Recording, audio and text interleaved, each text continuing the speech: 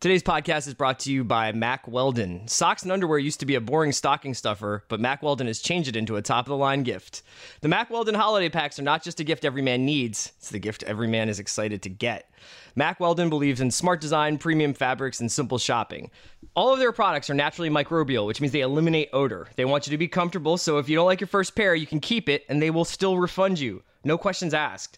Not only does Mack Weldon's underwear, socks, and shirts look good, they perform well too. It's good for working out, going on dates, whatever, everyday life. Go to MackWeldon.com and get 20% off using promo code BSPN. Hello and welcome to The Watch, part of the Channel 33 podcast feed. My name is Chris Ryan, and on the other line, just crawled out of the dirt in the middle of the woods, it's Andy Greenwald! Yo, how you feeling today? I'm feeling resurrected. You know how I'm feeling? How's that? Antimicrobial. Andy, we are going to talk about our probably one of our favorite films of the year that we just both of us saw this weekend, Spotlight, which is in selected cities now. We will also be talking about the new Marvel Netflix television show, Jessica Jones. And, of course, we will talk about last night's rather, the revival episode of the of Leftovers. But first, let's do in and out. These Game of Thrones teaser posters. I'm so in. Yeah. I'm so in on these. I'm so proud of let's be honest, our good friends at HBO here, because they could have really screwed this up, right? Like, no one was buying the idea that Jon Snow was dead. Not you, not me. I didn't buy certainly it. Not Kit I refused to buy it. Or hairstylist. And today, the network released its first teaser images of Season 6, and they went all in on this. Speaking of all in, the teaser image is just Jon Snow's face. Yeah. It says April. Now, should we play devil's advocate? It could be a memorial. It could be a in memoriam sort of image. The thing about Kit Harington's just delightful, tender emo face that we've missed for so long already, that we missed so much already, the angle of his head suggests one of two things. It suggests he is lost in reflection. Mm-hmm. Perhaps he's, he's syncing up which Cure song bestly sums up the emotion of being stabbed repeatedly in the spleen by your brothers. Yeah, he's reading House of Leaves, whatever. Or his dead body has been strung up on some sort of castle firmament, right? So it's possible. That's also an option. But it's also possible that the deal I just entered into with a Nigerian prince is going to bring me back 30,000 euros in the next 3 months. Because this dude is not dead. This dude has been in Belfast filming season. This dude is so up in Belfast. Like, they can try, but it's just like, Kit Harington is in Ireland, Northern Ireland. Exactly. It is not like you're trying to... we're going to talk about Jessica Jones in a minute, and the entire first season is based on trying to find one English guy in Manhattan. Yeah. Which, I guess is tricky. Because English people love coming to Manhattan and sitting out in front of a coffee shop in Union Square. But Belfast is a different story, especially if it's Kit Harington and he's got his curly locks and, he's carrying around a broadsword with a wolf on the end of it. Shouts to Mallory Rubin. So I'm really happy they're just being like, the season is going to be about the mystery of what happened and why he's still on the show and how that's going to come to pass. They're not playing coy. They're not pulling a Walking Dead, which is, as we've learned in the last few weeks, that is not how you do a TV surprise or a TV death in this day and age. Have you been keeping up on that at all? I have been, yeah. And I saw that they very much they had like an orchestrated kind of like, just kidding, he's alive, kind of moment. And that bled into the Talking Dead, which is, I think that it's very difficult. We're going to talk about this with The Leftovers. It's just like character deaths right now are such like sort of cloak and dagger actions, because it's like, what are you going to do to change how people are used to experiencing these events on shows, right? Right. So it's like, how can you, what are like sort of the market inefficiencies of character deaths? I don't really know that there was any more, there's shock, or there is, oh no, he's back. There's like, we're going to string it along about will he or won't he be dead? There's not a lot of like options. Here's the bigger idea that I'll throw out there. Death is overrated. I agree with you. As far as like a narrative trope on television, it's starting to get a little bit tiresome. It's overrated. It's much easier to kill a character and try to deal with the shocks and the emotional histrionics that will be the after effect of that death than it is to write a creative or novel transformation for the character. Yeah. It comes from from their journey, from their experiences. And so, we are definitely going to talk about this in regards to The Leftovers, because that is an example of a show that ostensibly killed its main character for a week, but in no way pretended that he was going to be dead for good. Right. And did something kind of interesting with its odd choice because it set up a show where things like that can happen.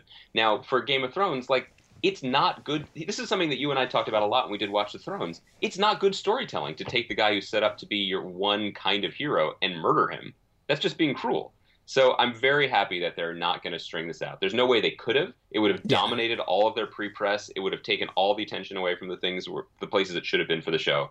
I'm very glad that they just unveiled these billboards and it's like, let's go. And it's, by the way, it's still like 6 months away. I know, so yeah. It's April. It's coming back in April. So speaking of journeys and experiences, Andy, in or out Adele's 25 album now?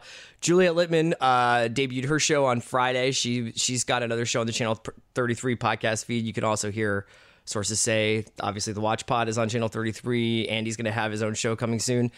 But Juliet did a podcast that was largely about Adele, or had a lot of Adele content. And but I just wanted to see what you thought, because it's the biggest album of the year, easily. It was a great chat. Commercially. I recommend people listen to the Juliet show that she did with Bill and Wesley. I want to turn it back to you. I want to know. I have my thought on it, but I want to know where you are with it. I'm a single serving Adele listener, so like I really, really enjoy the single songs, but I across the board, like I've never really had like a huge appreciation for the Great American Songbook. Like I understand its like value or whatever, but I've never been like, I need to think about Diane Warren and Cole Porter, you know? Like First of all, you went from Diane Warren to Cole Porter. Okay, I mean like Diane Warren probably caked up more than Cole Porter.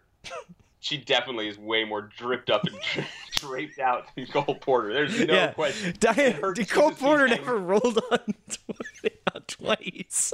No, never did. Never did. What kind?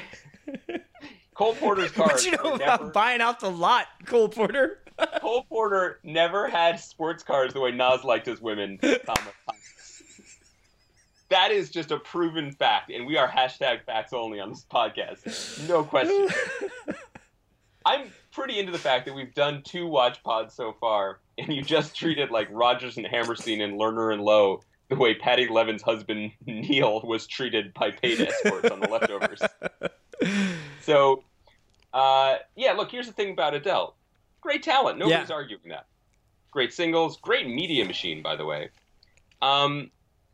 Unlike our good friend Juliet, I can't think of a single time when I want to listen to an Adele song. Right. You know what I mean? Or maybe once a year. And it's like, this is seasonally appropriate because it's like Thanksgiving. Like, on Thanksgiving, I like to eat an obscene amount of food, right? And feel awful afterwards, but great. But I kind of don't want to do that every day. Like, some days you listen to someone like you after you're having just 20 times. Yeah. I just mean, it is maximalist. Yeah. Is what I'm saying. Yeah. And sometimes you don't want to do it. It's also not very fun, which is a problem for me. But I think it's good. And here's actually why I'm a little bit more in on Adele than I thought I was. Did you see, again, brilliant promotional lead up to this record. Did you see the video of her performing a song live in like the Royal Albert, whatever, or maybe it was in Abbey Road Studios? Where she's just having a little bit of banter with her backup singers beforehand. Exactly. She is a delightful lady. She's having some banter. And you know how I would characterize that banter? How? A little saucy. And Juliet talked about how, and she was right, that Adele is, especially these like post-21 Adele, the album, I guess, and age, right. she is always just put together. She is immaculate, right? Like her makeup, her hair, her regal bearing. But unlike Taylor Swift, who is also always just completely done up, and kind of the effect is that as soon as you get like B-roll Adele, and she's like, hello. This is what I'm saying. So I feel like Taylor Swift does it, and she kind of looks like a feral android, right? But Adele looks glamorous, and it's great. But you kind of get the feeling that underneath it, she would definitely go down to the pub and like play the fruit machine with you and like have a couple pints. You know what I mean? Yeah. And I'm reading this book right now. I don't know if you read about this. It's called Animals. It's called Adele and the Fruit Machine. It's called Adele and the Fruit Machine. It's actually a novel I wrote. It's available as a Kindle single. It's about the early life of Cole Porter. It's about the early life of Cole Porter, when he invented gambling in pubs. There's this book called Animals by Emma Jane Unsworth, and I'm gonna, we're not doing video pods at the moment, but I'm holding up this so you can see it, because we're looking at each other via Hangout mechanism, and at the cover is just 2 young English women doing shots. Okay? Yeah. And I'm reading this novel, and I kind of think it's possible to imagine Adele as one of the main characters. And the novel begins with someone waking up from a hangover so bad that they've accidentally tied themselves to their bed. And their roommate comes in and says, here, chug this glass of Pinot Grigio and have the spaghetti I made with ketchup just to begin to feel normal. Just to put again. a base coat down.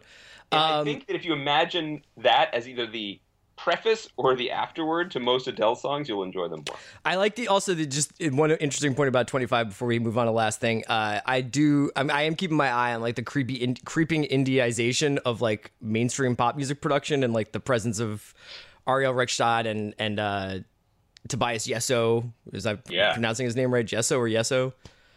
I'm going to go with Jesso. Yeah, I'm going to go to Microbial. He is... he's on there. He wrote which one did he write? When we were young. I don't know, one of the songs about calling an ex on the phone. I don't know. Yeah, that was a good one. Anyway, always interesting to see like how like people who were on like Matador a couple years ago are now like writing and producing for Adele.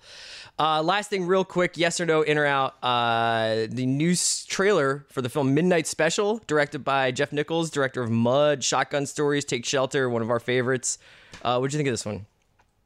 I thought it was super dope. Yeah, I was all in on this. Yeah, no, so it has a real... You should go check it out. It's Michael Shannon, Adam Driver, Kirsten Dunst. It's about like a very special like boy who may have like special superpowers out in like Texas. And like the government wants him, but his parents are trying to protect him. And it kind of has like an Amblin vibe, and it feels like very Steven Spielberg-y, but I kind of, when I read about it, everything, it's sort of an homage to like John Carpenter's 80s stuff, where it's like sci-fi, but very humanistic. I think it's going to be great. Good trailer. It's nice to kind of see something like that. Here's why I like the trailer so much, and I'm kind of psyched about the movie.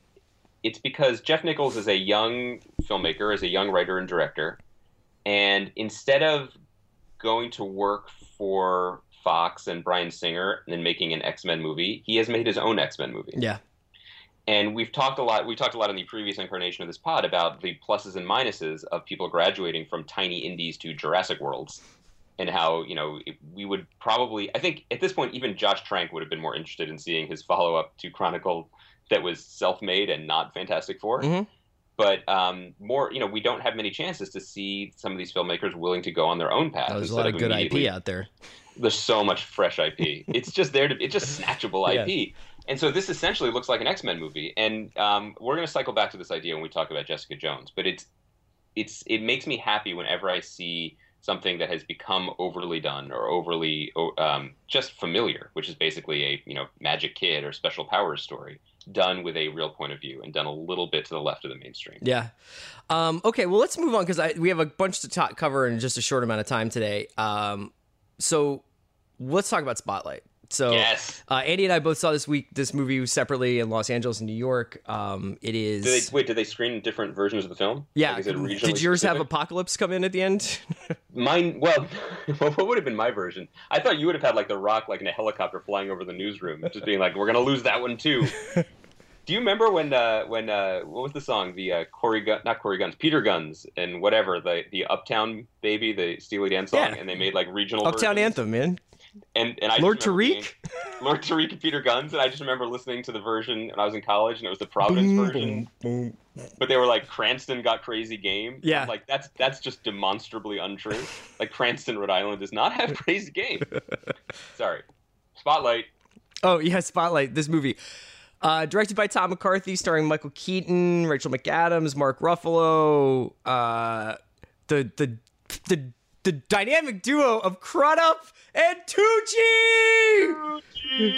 It's Tucci season! Get those statuettes out! I want this guy to get an Oscar. Tucci, a.k.a. Titty Boy. Look, this movie is immaculate. Yeah. I don't think it serves any purpose, certainly not a conversational purpose for a podcast. And by the way, we should say, it's not open everywhere, I guess. We're not going to spoil it. But by the way, if you think a movie about an investigative newspaper story that was published 13 years ago can be spoiled, just relax. Yeah. Just go pick up a copy of a book about hungover British women and, have some spaghetti with ketchup. Just have some spaghetti with ketchup and relax. Listen to some Cole Porter. But well, I don't want to spoil Cole Porter for you, though. I'm just saying, the third act of Cole Porter is wild style. I'm just saying, it doesn't help the conversation to say that this movie is essentially perfect, but I felt like the movie was essentially perfect. I don't know. I don't know how you would change a note. tight and buttoned up and entertaining and gripping and powerful and beautifully performed and so expertly directed that you don't even notice how it's being directed. Yeah. And it was a thrill. It's a total pleasure. And I feel like I can say this even though it's the only movie I've seen in fiscal 2015. It was it's an homage. It's like a really, really loving, for all the serious and dark subject matter that's in the movie. I was so moved by the like tactile sense of love it has for the newspaper industry, and this was sort of, you could look back and say, one of the last gasps of physical print media, you know, of that, this industry, you know, even when one of the things the movie is remarkable at doing is economically like letting you know about different things. So it's like there's a bit about the Boston Phoenix, and Marty Baron has been in Miami, and he's come up and he's working on the Boston Globe now, and there's like a rivalry with the Herald, and all these things are just delivered. They trust the audience. They don't underestimate the intelligence of the audience. These things are told to you in like a line here or there. I just thought that it had the perfect mix of procedural and character study, and it made me very nostalgic for it. And you know, I actually joked with Juliet about, you know, we were joking the other week, and we were like, if you could like kind of like be at 25 to 28 or 30 years old, or grow up in a you know, kind of like you'd be alive in a different time than the one you were now, but you'd be an adult at that time, what would it be? And you know, everybody's always just like, well, I would like to see the Northwest Passage. But she had a really good point where she was like, I would love to live in New York right as the internet was starting, but it wasn't a pervasive part of our lives. So there was like some of the conveniences of the internet were available, but it wasn't like this overwhelming part of our lives. So when I was an editorial assistant at Spin ordering the new Macy Gray CD on Cosmo.com, exactly that. Yeah, and that's like, okay, that's like a little bit more convenient than usual, but you would still usually go to a record store. But it's basically this, yeah, and there's this movie captures that. I mean, to be fair, Chris, I also ordered Supreme Clientele to my office, and I believe some M&Ms just to see if it worked. So it was a successful time. You had to hit that $20 minimum order. If Juliet ever wants to just do a pod where we just reminisce about late 1999. No, I'm glad you said the words moving, because I found this movie supremely moving in surprising ways. Mm-hmm. I think that the movie is so restrained and delicate in the way that it handles its subject matter, because it is a movie about reporting, and it is a movie about community. Yeah. It is not specifically a movie about these atrocities that were permitted and committed by members of the Catholic Church, the Archdiocese in Boston, you know, over a period of many decades. The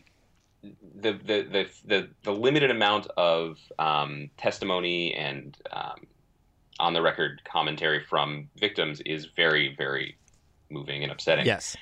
But what's truly moving is journalism being journalismed. Yeah. You know, I could not believe how sweeping and how inspiring that part was. And, you know, I don't mean this because we work primarily on the web, but you and I don't think we've ever called ourselves journalists. We were like critics. We're certainly not investigative journalists. Bloggers. Yeah. We never did that thing.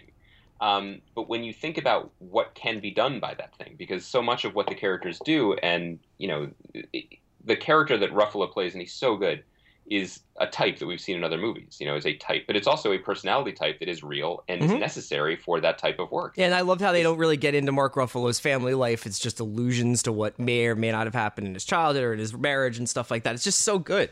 He's just a bulldog, and what he's doing is taking stories that have existed, that people have known, paperwork that has been filed or buried. It's all there, but it just took, in this case, 4 or 5 people putting the pieces together.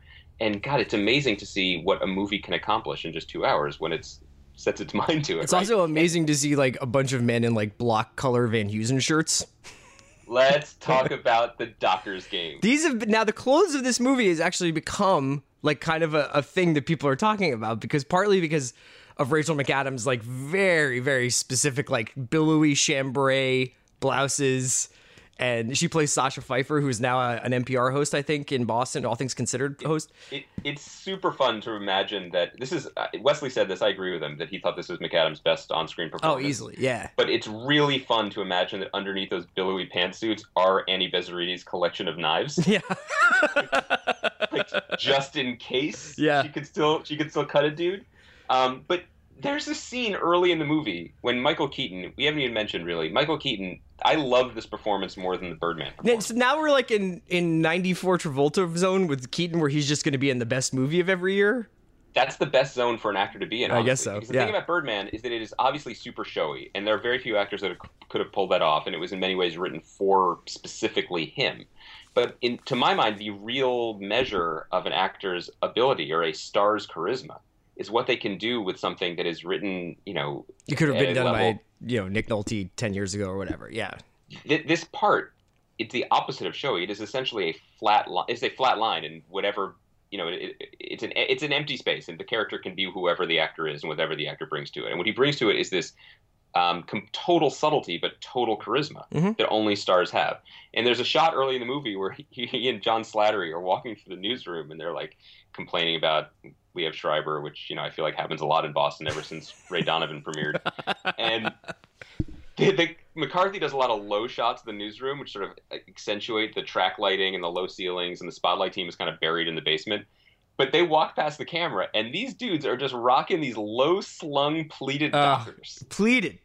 With the slip-on loafers. It is beyond normcore. You know what I mean? Like, it's kind of normcore that gets you a little uncomfortable and becomes a little bit abnormal. Even though I feel like at the end of the movie, Slattery was like, "You got to give me a sweater or something." He's like, I'm freaking dressing. I'm on Mad Men for 5 years. You can't put me in billowy, Slattery is such a welcoming presence. I was so happy to see him on the screen. But I have to say that that is one example of where an actor has, to my mind, become so inextricably linked to a character that I actually thought he was going to be a bad guy. Right. I thought that there was going to be a third act. Or twist just where he was some he sort of- definitely is the third guy in the office who has the best lines in a meeting. You know what I mean? There's a couple of great Slattery moments. I did actually want to bring this up really quickly about the importance of casting in situations like this. So when we were leaving this, and there's just enough people, there's McAdams and Ruffalo and Keaton are obviously the sort of 3 stars, and then Stanley Tucci and Billy Crudup are the next sort of tier of people. And then there are people like Brian James Darcy that you might recognize, or Jamie Sheridan, I think, who's been on basically every episode of every television show of all time. And they're all these great actors. But I was thinking about, actually, this is the place where you cannot possibly cast more famous people, because you start to take away from the integrity of the project. Because if Kevin Bacon is got a walk-on role in this, or if there's a reveal and it's it's Alec Baldwin, you know what I mean? And if too many famous people are in a movie like this, I think you start to get distracted. And this is sort of something that happens in JFK, Oliver Stone's JFK. And that's what I was thinking of as I was watching. It's this is the kind of thing where it's in JFK, it's so involving and it's such a gripping story. But every once in a while, you're just is that Joe Pesci? Is and it is, so what you're saying is Christmas comes early. Yeah, but it's just a situation where I think Tom McCarthy really got the casting right, where it's he's got 3 or 4 people to sell this movie up top. He's got some great character actors, but after that, he's not putting Paul Dano in this thing. You know what I mean? And Paul Dano is the one of the main victims or something like that. He doesn't distract us with stuff like that. Right, and so when the guy who is and it's interesting because, and it's worth Googling this, the guy who plays the spokesperson for Boston College, who's sort of the friend of the Archdiocese, who has a drink with Keaton near the end of the movie, I can't name that actor. Paul Guilfoyle, Paul Guilfoyle, he's tremendous. Yeah. His performance is expert. Been on CSI for 10 years. But it's because we don't recognize him too much. Yeah, he doesn't steal the scene that it's great. And it's worth reading, actually, that the actual person who he's playing is mortified and very upset and considering legal action against the film because he sort of trends towards being a bad guy in the film, and apparently in real life was not that. And that's sort of an interesting wrinkle to the movie. But this brings us full circle back to the person we most wanted to talk about, I think, as soon as we both saw the movie, which is Crudup. Now, Billy Crudup is one of the more amazing stories, I think, in Hollywood of the last 20 years. And he's this is a perfect, actually, example for many things, including what you were just talking about, because Billy Crudup was supposed to be a movie star. Yeah. He's an incredibly handsome guy. He was supposed to be Tom Cruise. He was supposed to be Tom Cruise, but, he, like everyone else who's ever appeared in a Mission Impossible movie, was quickly downgraded to guy wearing a tie who slightly befuddles Tom Cruise. House flipper, yeah. But Crudup actually, he looks like a movie star, but he's just kind of an actor's actor who kind of is better at playing pricks and creeps. And so when he shows up, you're going to see him again, and he just has breakfast, lunch, and dinner in his 3 scenes with Keaton and McAdams, right? He's great. His performance is so good, and it's so and morally murky. It's like it's very human. And he's fully present. And it's worth saying that Tom McCarthy, maybe one time we get the deep dives going. Just one of the more interesting directorial deep dive on careers. The Cobbler. Maybe that's the one we'll skip. But Tom McCarthy, who many people know from his journalistic background as Scott Templeton, the potentially worst character in the worst season of the best television show ever, The Wire, has just been quietly making tremendous movies for 12 years now, starting with The Station Agent, which gave the world Peter Dinklage. And I'm a big fan of his movie The Visitor with Richard Jenkins and Win-Win with Giamatti. And just side note for people maybe like some of the other shows that we talk about, he directed the Game of Thrones pilot initially. Tom McCarthy did? It's one of the weirder choices, and it's kind of a sign that maybe HBO didn't have any idea what it had, and I don't know whether he got the gig because of his deep love of fantasy that has never once been expressed on screen, other than the idea that Adam Sandler could carry a drama, or his connection to Peter Dinklage. But he directed the first pilot that was shot in 2009 or 10, and then they recast, and they reshot probably 70% of it. No way. Without him, to the point where he gets a consulting producer credit and Alan Taylor gets credit for directing the episode. But that would have been a very different show if it was all. And he probably would have had a very different career if he was deeply involved in that. Yeah. Very true. But also, can you imagine if the King's Landing scenes were shot in the style of Spotlight? A lot of pullback shots of churches in the background. All right, Andy, we're going to talk about Jessica Jones, but just let's take a quick break for our sponsor. Do you love books but find that you never have time to read them? Well, Audible.com has the perfect solution. Get audiobooks and listen to those books you've been meaning to read while on the go.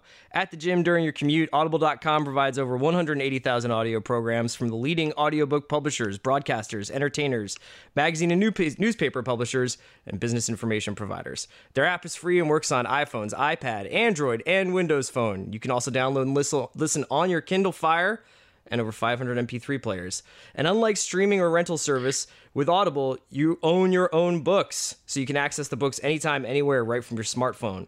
Audible.com also has the Great Listen Guarantee. If you decide you don't like the book you chose, no worries. You can exchange the book if you aren't happy for another title anytime, no questions asked. And just for listeners, Audible.com is offering a free 30-day trial membership. Go to Audible.com and enter promo code BSPN today to start your free trial. Again, show your support for Channel 33 and go to Audible.com and enter promo code BSPN. We back, and we superheroized. Andy, let's talk about Jessica Jones, this new Netflix Marvel show. You love it. Love it. Super into it. What do you think? I liked it. I liked it a lot. It's very enjoyable. It's very enjoyable. Chris, that's the tone you use when we talked about The Bridge. That is not the tone I used. All you heard was tumbleweeds blowing. I was really impressed by this. And so let me just, speaking of books that we like and written by friends of ours, our friend Sean Howe wrote a book called Marvel Comics, The Untold Story, a year or two ago. And it's a great history of Marvel Comics.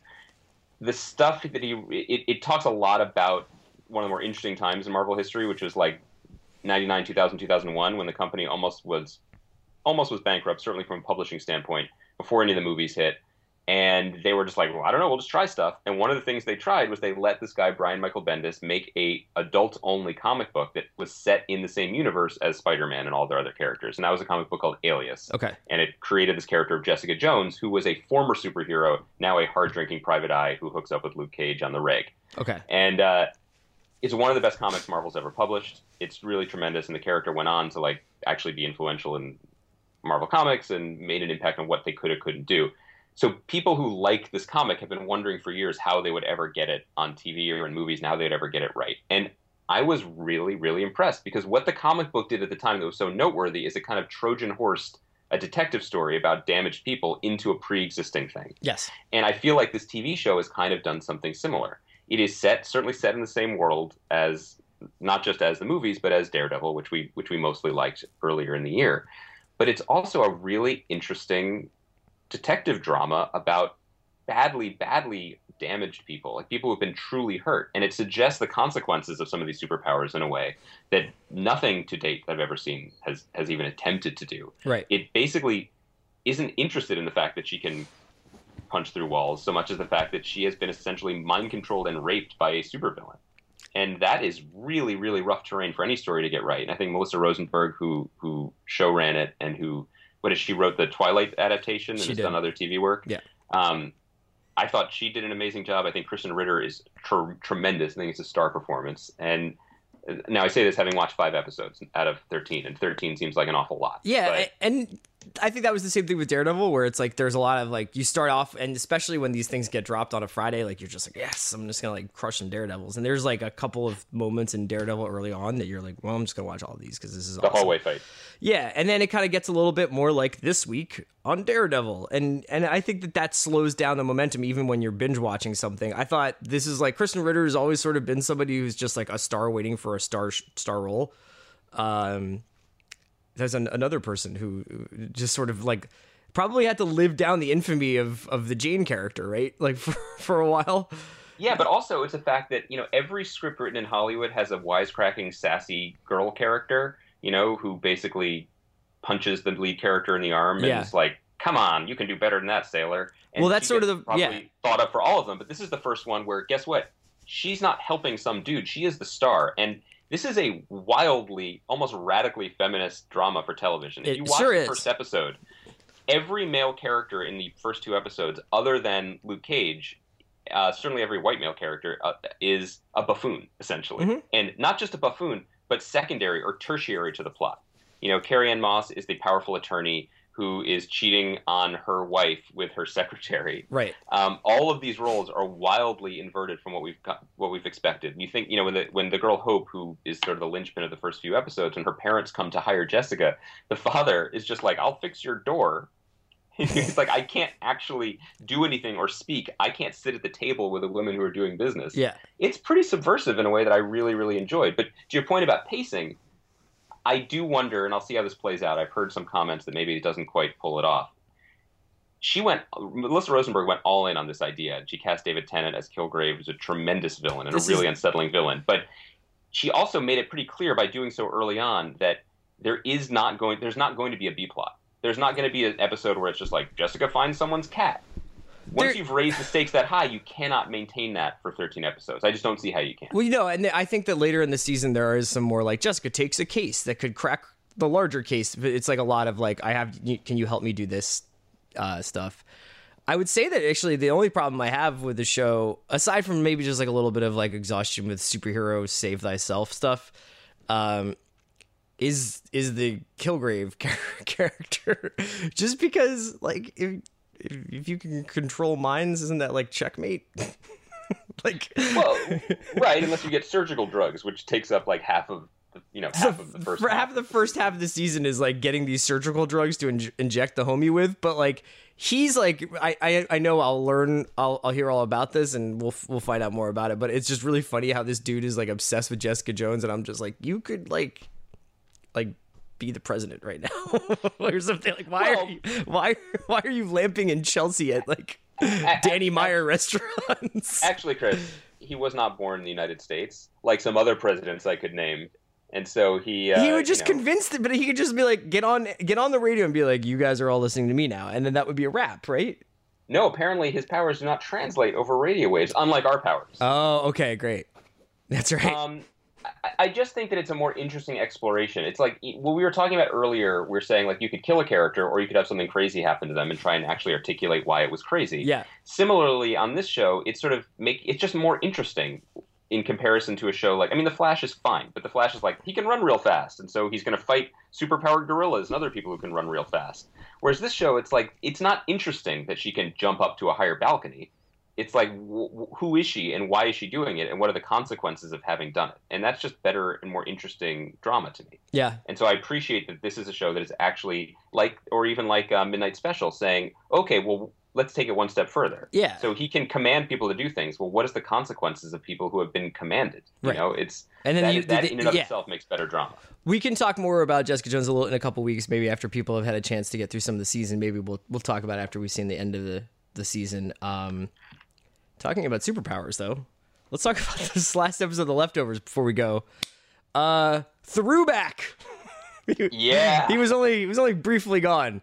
We did not think that that Kevin Garvey was leaving our lives so soon, and we were right because we got ourselves a dream episode set in a Radisson, or not a dream episode, but some sort of otherworldly episode set at a Radisson.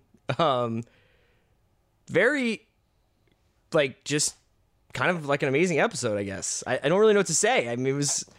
Here's what I want to say. I loved it. And, you know, I got a text from someone who works in television, who writes television. It was basically like, I don't understand how anyone could have liked that episode. It had dream sequences and like afterlife stuff. It was like all the laziest storytelling cliches. Right.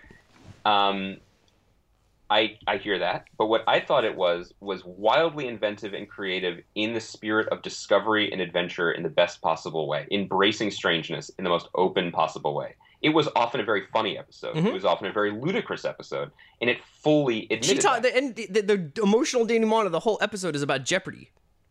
Exactly. Yeah. Or about pushing a child into a well. Yeah. And there's a joke about Justin Theroux's dick size. It's really funny. How about the fact that he becomes an international assassin, which is exactly the kind of thing that people would do in dreams if they could, probably. Right. This has been one of the most amazing things that I've seen on TV ever, which is basically the complete, to my mind, 180 of the show creatively. Because the first season, I think it may not have been the seventh, or it may have been the equivalent episode. Maybe the eighth one was the one that I wrote. I'm checked out on the show. Was the one where Ann Dowd's character Patty Levin killed herself, and that episode was the most overheated episode, right? Where it was taking it's taking all the emotions that had been on simmer to the logical overboiled extreme. But they were quoting Yeats, you know, and they were screaming and crying and pounding the ground. This episode wasn't that, right? It was as emotionally high stakes, even higher possibly, but it was basically kind of goofy and weird and haunting and disorienting and surprising. And to my mind, that is just so much more valuable. I mean, that the thing that I've always admired about the show is that it takes a question like, you know, what is the dialogue actually that he says to her when she's sitting on the well? There was this idea that, or when he says it to Patty, I'm lost in the episode, but there was a point basically where they were like, what does it mean to the world if anyone you know or love could be lost at any moment? Yeah, it's basically there's family is basically an artificial construction. It's not even an artificial construction as much as it's like a hindrance or some sort of it's a flaw. Like family and love are flaws. Or it's a leaky life preserver, right? Because you're drowning anyway. And actually, life is like that already. Like anybody could go away at any time. Like that's actually what the show is grappling with. And so the way that it's doing it this season is, I find, very moving. And actually, I wondered if, you know, I know we joked about how, and I'm sure he was mostly joking, that they were trolling us with that opening segment that was very serious.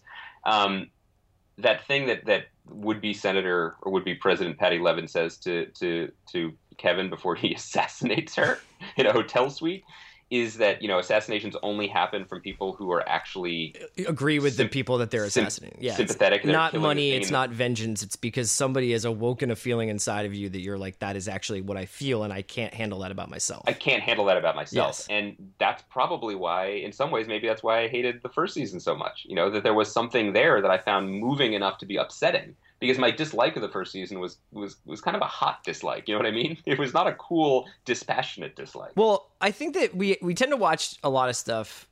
I know I do it with movies. I know I do it with television, where you're like, how does this relate to my life? How does this relate to the world that I'm experiencing? And even if it's Mad Men or even if it's Breaking Bad, you're like, well, like, what does this say about this? This needs to be rooted in our world. Do you know what I mean? And I think that the first season of The Leftovers was very consciously about like a post 9/11 America, about mass grief, about belief and faith in an age where those things were very on shaky ground.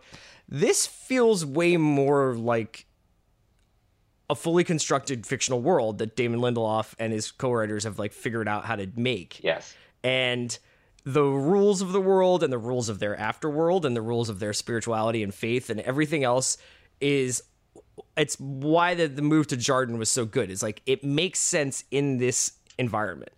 And it is almost like a post-Leftovers show. It's like a show that could only happen if you had done the first season and established all the rules and all the sort of stupid Holy Wayne stuff that was going on, but is like a deeper and more nuanced and more realistic look at that world. I agree. I also love to go on crazy journeys. Like Twin Peaks is my favorite show of all time. Yeah. So I will go down that road with you if I trust you as a guide. And you think about when you go to we talked on Friday, and I was like at our favorite comedy bit. I was in an art gallery.